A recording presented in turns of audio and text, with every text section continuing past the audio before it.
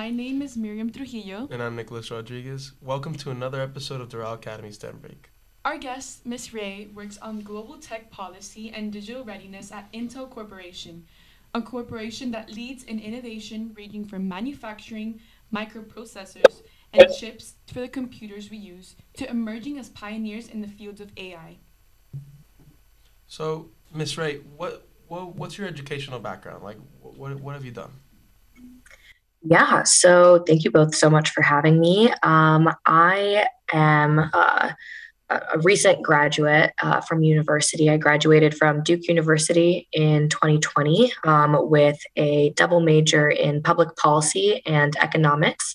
And I concentrated on foreign policy and international development during my time there. And I also had a background in French language studies. That's awesome. So, how did your background in public policy really aid you in obtaining your responsibilities at Intel? Yeah, it's a great question. So, I had been focusing my studies on understanding, foreign policy, national security issues, and also trying to understand international economic development. And so, there at Duke University, the Sanford School of Public Policy is where I was completing my major. And one of my professors, who was Sir David Hoffman at Duke, was starting an initiative called the Cyber Policy Program. And so it wasn't until the end of my college experience, my senior year actually, that I realized that the intersection of, these policy related interests that I had was increasingly being driven by new innovation in the world of technology. And so I decided to get involved in the cyber policy program at the Sanford School. And through my, curriculum and the exposure that I got through that program, I actually learned about a brand new cyber policy fellowship happening in the government affairs group at Intel. Through my professor who is also or was also at Intel at the time. And so just through those connections, I heard about, what this position was supposed to be and just kind of adding a new generation and kind of like a fresh perspective on what does effective cyber policy making look like? What does, technology innovation mean for the public sector, for governments, right? And how does a leader like Intel Corporation influence that policy on a global level. And so I was very excited about kind of taking this newfound interest in, technology policy and creating a job out of that. And so the experiences I've had since then have been really educational for me and introduced me to a whole realm of policy that I didn't even really, knew existed before. Right, yeah, and since we are coming into a new age, we have all of this new emerging technology, and people might not know how that affects politics as well. So I think that's truly amazing what Intel is doing, and your job is kind of like that niche part of combining that public policy with the specialization in the STEM fields. And besides that, how would you say that Intel is different than other technology companies? That's a very interesting question. I mean, Intel is a technology company that is, also a manufacturing company, right? Because in terms of the supply chain of all the technology that we use day to day, Intel is kind of at the very beginning of that supply chain, creating the chips that we use in every piece of technology in the modern world. And so the space that we occupy as a technology leader is very different from, say, the Microsoft or Facebook or Google of the world. And the space that they're occupying, the challenges that they're experiencing are very different from the types of challenges that Intel is experiencing. Because from a policy perspective, Intel's main concern as a company is delivering chips, that are higher performing and equipped to power the new emerging technologies that, are being used globally, and how we can do that through effective supply chain, right? And as we, have witnessed over the last 2 years, huge events like COVID can really disrupt the supply chain. And so for Intel as a technology company, the question is, okay, how do we engineer solutions to, those supply chain holdups? And to what extent does that mean interacting or working with or collaborating with governments, right? Because it is an international company, and we're, our customers are all over the world. Awesome. And in Intel, I know that in policy, ethics is also a very big part of it. So having to deal with kind of like these connections between groups. Have you had the opportunity to work with these other governmental agencies at Intel? Yeah. So you're saying external government agencies?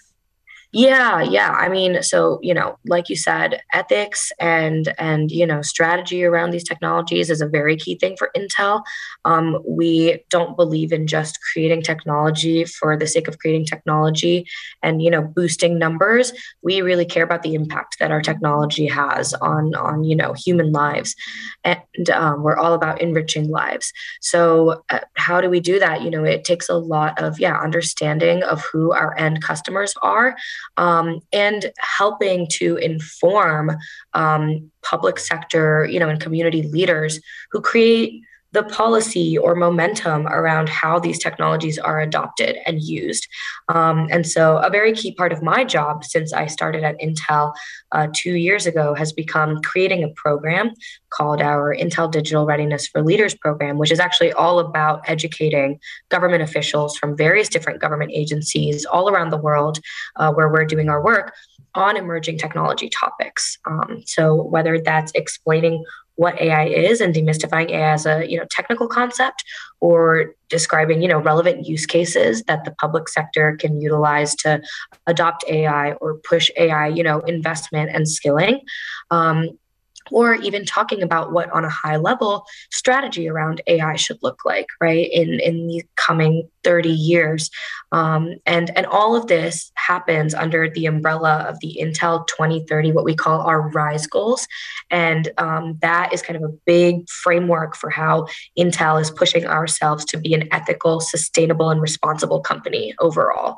And as a leader and as an ecosystem, partner, how we can push ourselves to be the best. And so a lot of that does have to do with working with different types of government agencies, whether it's Department of Education, talking about, how do we bring AI to schools, whether that's community colleges or to middle schools, high schools, and teach students and prep them with the right AI skills, right, to enter the workforce, because we know that the workforce is changing.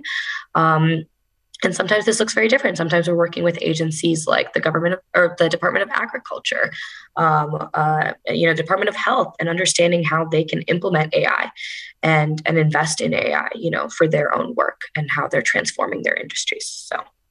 Yeah, and I want to thank you as not only a student, but as a citizen, as a young person in this world, because I believe that, and we also believe that here in Doral Academy, the main goal, the reason why we're doing this whole podcast is to educate students about the different topics that they might not be comfortable with. And you having that job is truly inspiring for us, and we want to thank you so much. And I saw that tie of education when you also worked with the Community Empowerment Fund, those ties of bringing what is financial justice and racial justice to your community in Durham. So here in Doral, we're thinking about creating a financial literacy club to do the same thing.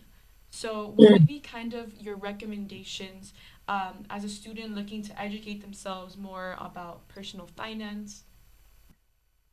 Yeah, I mean, that's a really interesting question. So I really appreciated my time at the Community Empowerment Fund. And not just because I gained an understanding of, financial literacy and what that means, because we're not often taught that in school, but also because I understood kind of structural things that go into our financial system that can be limiting factors for certain people, and what difficulties can be created for communities who don't have access to our financial institutions the same way that others do, who are born with a certain level of privilege or knowledge or resources. And so I would say that the few things that I learned that I think are really important for someone who wants to be, financially adept, are one, understanding what your credit score is and how to build that up, your credit score is a very limiting thing later on in life when you're applying for loans, credit cards, anything that you need to operate, even when you're getting your first apartment, and things like that. So understanding your credit score, understanding the factors that affect it, and getting started early on building up your credit score at a young age is a huge thing. Apart from that, understanding that financial independence is a really important thing to have kind of, as a priority. So I've learned a lot about what it means to, build wealth, so I'm now finally making money, not a student anymore. And, I have a checking and a savings account, but also understanding, where I should be putting my money and kind of how you divide up your income into living expenses, short-term saving, and then what you're putting into wealth management and increasing your actual wealth, right? So I learned how to open, like a stock portfolio account for the first time ever about a year ago, and have been, really, for me, it's all mutually traded funds, nothing crazy, just ETFs and, slow, consistent growth over time. And of course, it all depends on your goals and how interested you are. But that's a really big thing as well. Yeah. To shed more light on your technological aspects, because financial is really important to all of us, and it's really interesting that the fact that you're so diverse in what you do. You have so many perspectives to offer. But focusing more on the technological, how did you get involved in the field of AI? Like, why did it interest you? Yeah, it's a great question. And, I spoke about this a little bit earlier. I think that, my interests span economic development, political development, and the empowerment of communities, right? And I think that technology, especially technologies like artificial intelligence, are already, very prevalent in our day-to-day lives, but they also have the capacity to accelerate that type of transformation of communities and really create effective solutions to problems. And, for that reason, AI as a technology really just interested me, piqued my interest in that way. But as a person with a policy background, the other part of this was, okay, so AI is taking over a lot of our world, what should we be doing to kind of make sure that it's taking over our world in the right way, in an equitable way, in a way that isn't promoting discriminatory practices, because as we've seen, AI can be harmful as well, depending on, the data it's fed or what its intention is and how it's applied in the world and the populations, right, that it's supposed to serve, or can be biased towards or against. And so there's a lot of questions right now in, the AI community about how do we tackle these things, especially from a policymaker's perspective. How do we get our policymakers to create the right laws to ensure, right, that this technology is an empowering tool and an accelerating tool and not creating, harsh inequality in our systems. And so it was really, the intersection of my policy background that made me consider, AI as a field that I'd want to pursue from that perspective, and trying to figure out answers to those questions. And you did talk about like some of the issues that could arise, but what more in depth? What are your thoughts on like the implications and also the solutions, as your perspective, obviously as a policymaker, to AI issues with AI? And like some examples are, recently deep faking, and more recently, not more of an issue, but another project like the Dolly Mini that has shown, image generation of making images. Yeah, no, I mean, it's an interesting, thought exercise, and I can't pretend to have any of these answers. But there's a lot, and I think what you bring up with deep fakes is very interesting, because what we've realized is as we improve our AI algorithms, obviously part of this is intended. We want it to be incredibly accurate at replicating, human intelligence. But then what are the consequences of that? And how can we validate, the answers that our AI gives? And how do we fact check that, especially when it goes out into the public and, can impact people who don't have the same amount of background? And I think this brings me a little bit back to the point of, emphasizing the importance of skilling everyone on the basics of what artificial intelligence is. How does it work? How does it create these things that then people, see on social media and stuff when it comes to something like a deep fake? Like, how do you address that? I mean, you have to have some basic understanding of what an AI algorithm is, right? And what the process for deepfakes being created are. So, the term digital readiness that my program is all about is about three different things. The first is developing skills on technical concepts. And so within AI, like what does machine learning and deep learning mean? What are convolutional neural networks, right? What are these actual terms? What does that mean? How do you practice and use those? Either as a technical or a non-technical person, right? Because the idea is here we're trying to democratize this knowledge. You don't have to be a developer or an engineer or a future coder to have a basic understanding of these things. I'm not a coder, right? Or anyone with a STEM background. But that, technical aspect is really important. But what's equally important is the trust that we build into the technologies that we create.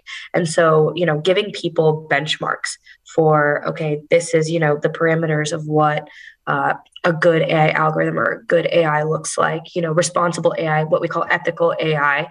What are the principles of responsible AI?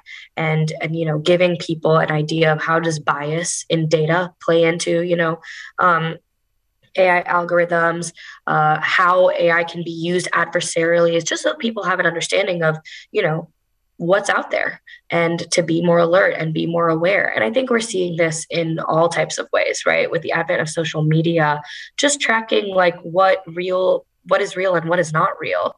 And you'll see it in younger generations that, we can be more vulnerable, but we can also be more adept at figuring out what's fake because we understand the technology, right? And so there's a utility in getting, all potentially affected people up to that same level of skill and understanding and being able to decipher, okay, what's real, what's not real.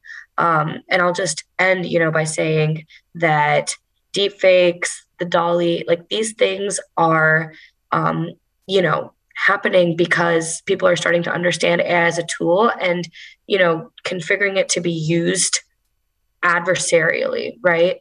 I think what's really important is to create a system where, again, this goes back to policy, like how are we, regulating that? How are we addressing when these types of technologies are being used or being created for these purposes that are hurtful, and what kind of regulation or principle should we be operating under? And that takes a lot of conversation and a lot of collaboration amongst different experts, and it's a work in progress, right? We're working on it. The AI community, which is much more skilled than I could even begin to identify as, is doing a lot of work on this, and so it's really important to continue having these types of conversations.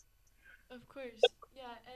Segueing into democratizing this kind of education, what are some resources that Intel provides for these students or for these people that are interested in learning about AI?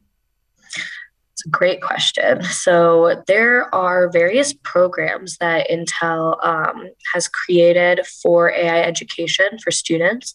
And depending on where you're based, there's different program opportunities for you to engage in. As far as like open source, resources go, we have a whole library of AI tools and toolkits for students or anyone who's just an AI enthusiast to go and explore, what does coding AI look like? And these are very like self-guided, self-paced, lessons that folks can take and understanding, okay, how do I take like a software library and create an AI algorithm out of it? What does that look like? And it comes with its own data sets, data libraries, and all these things that, you can kind of play around with, different data sets and things like that. So we have our Intel OpenVINO toolkit, which is a very popular one, completely open source, all on Intel architecture. We have our Intel Dev Cloud resource as well, which similarly is an open source library for AI creation.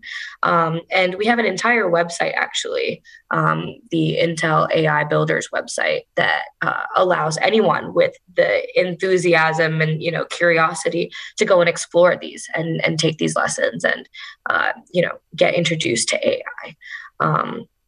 And then, on a more kind of involved level, the culmination of our AI education programs is our annual Intel AI Global Impact Festival, where students can come to a virtual platform to celebrate AI innovation that's already happening by other students and peers. Also to learn about AI from a technical side, from innovation that's happening by Intel technologists, and exploring concepts like we were just talking about of like what does ethical AI look like, or how are we building accessibility for certain people with AI, and concepts like that.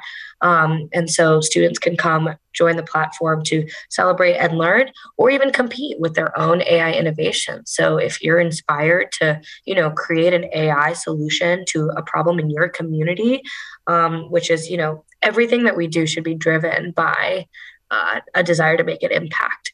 And so we wanted to create a space for students to be able to showcase what they're doing to create an impact, and compete in a global competition and potentially win grand prizes. So the Intel AI Global Impact Festival, I just have to put that little plug in there that, if you're an AI enthusiast, you should absolutely join on September 1st and come learn about AI with us.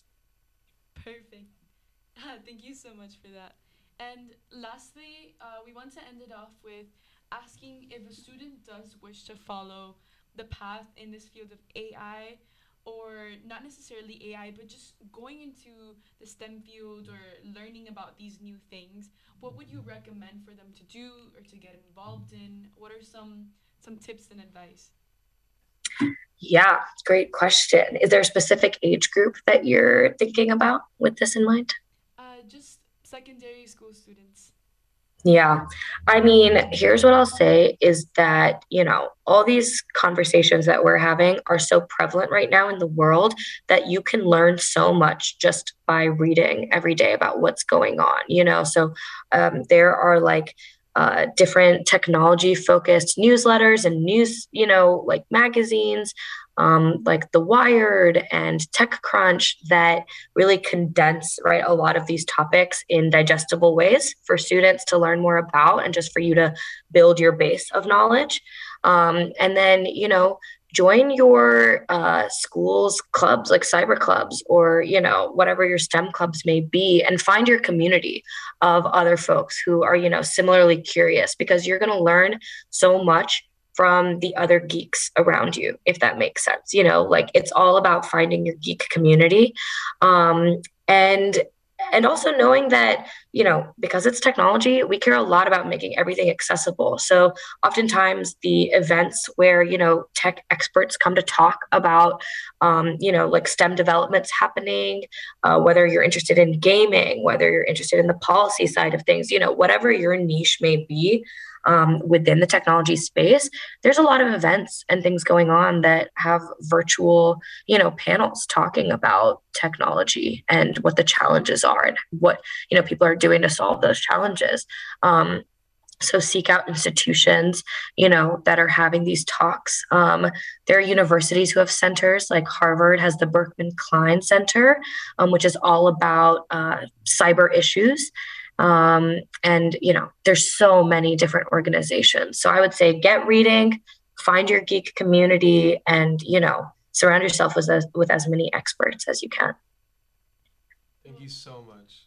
We really appreciate this conversation. It's helpful because of the fact that you come from so many areas. You have so much knowledge it's healthy to see it from everywhere, and not just, oh, it's purely STEM. To see it from the Yeah, layman's perspective, it's yeah, really it's better.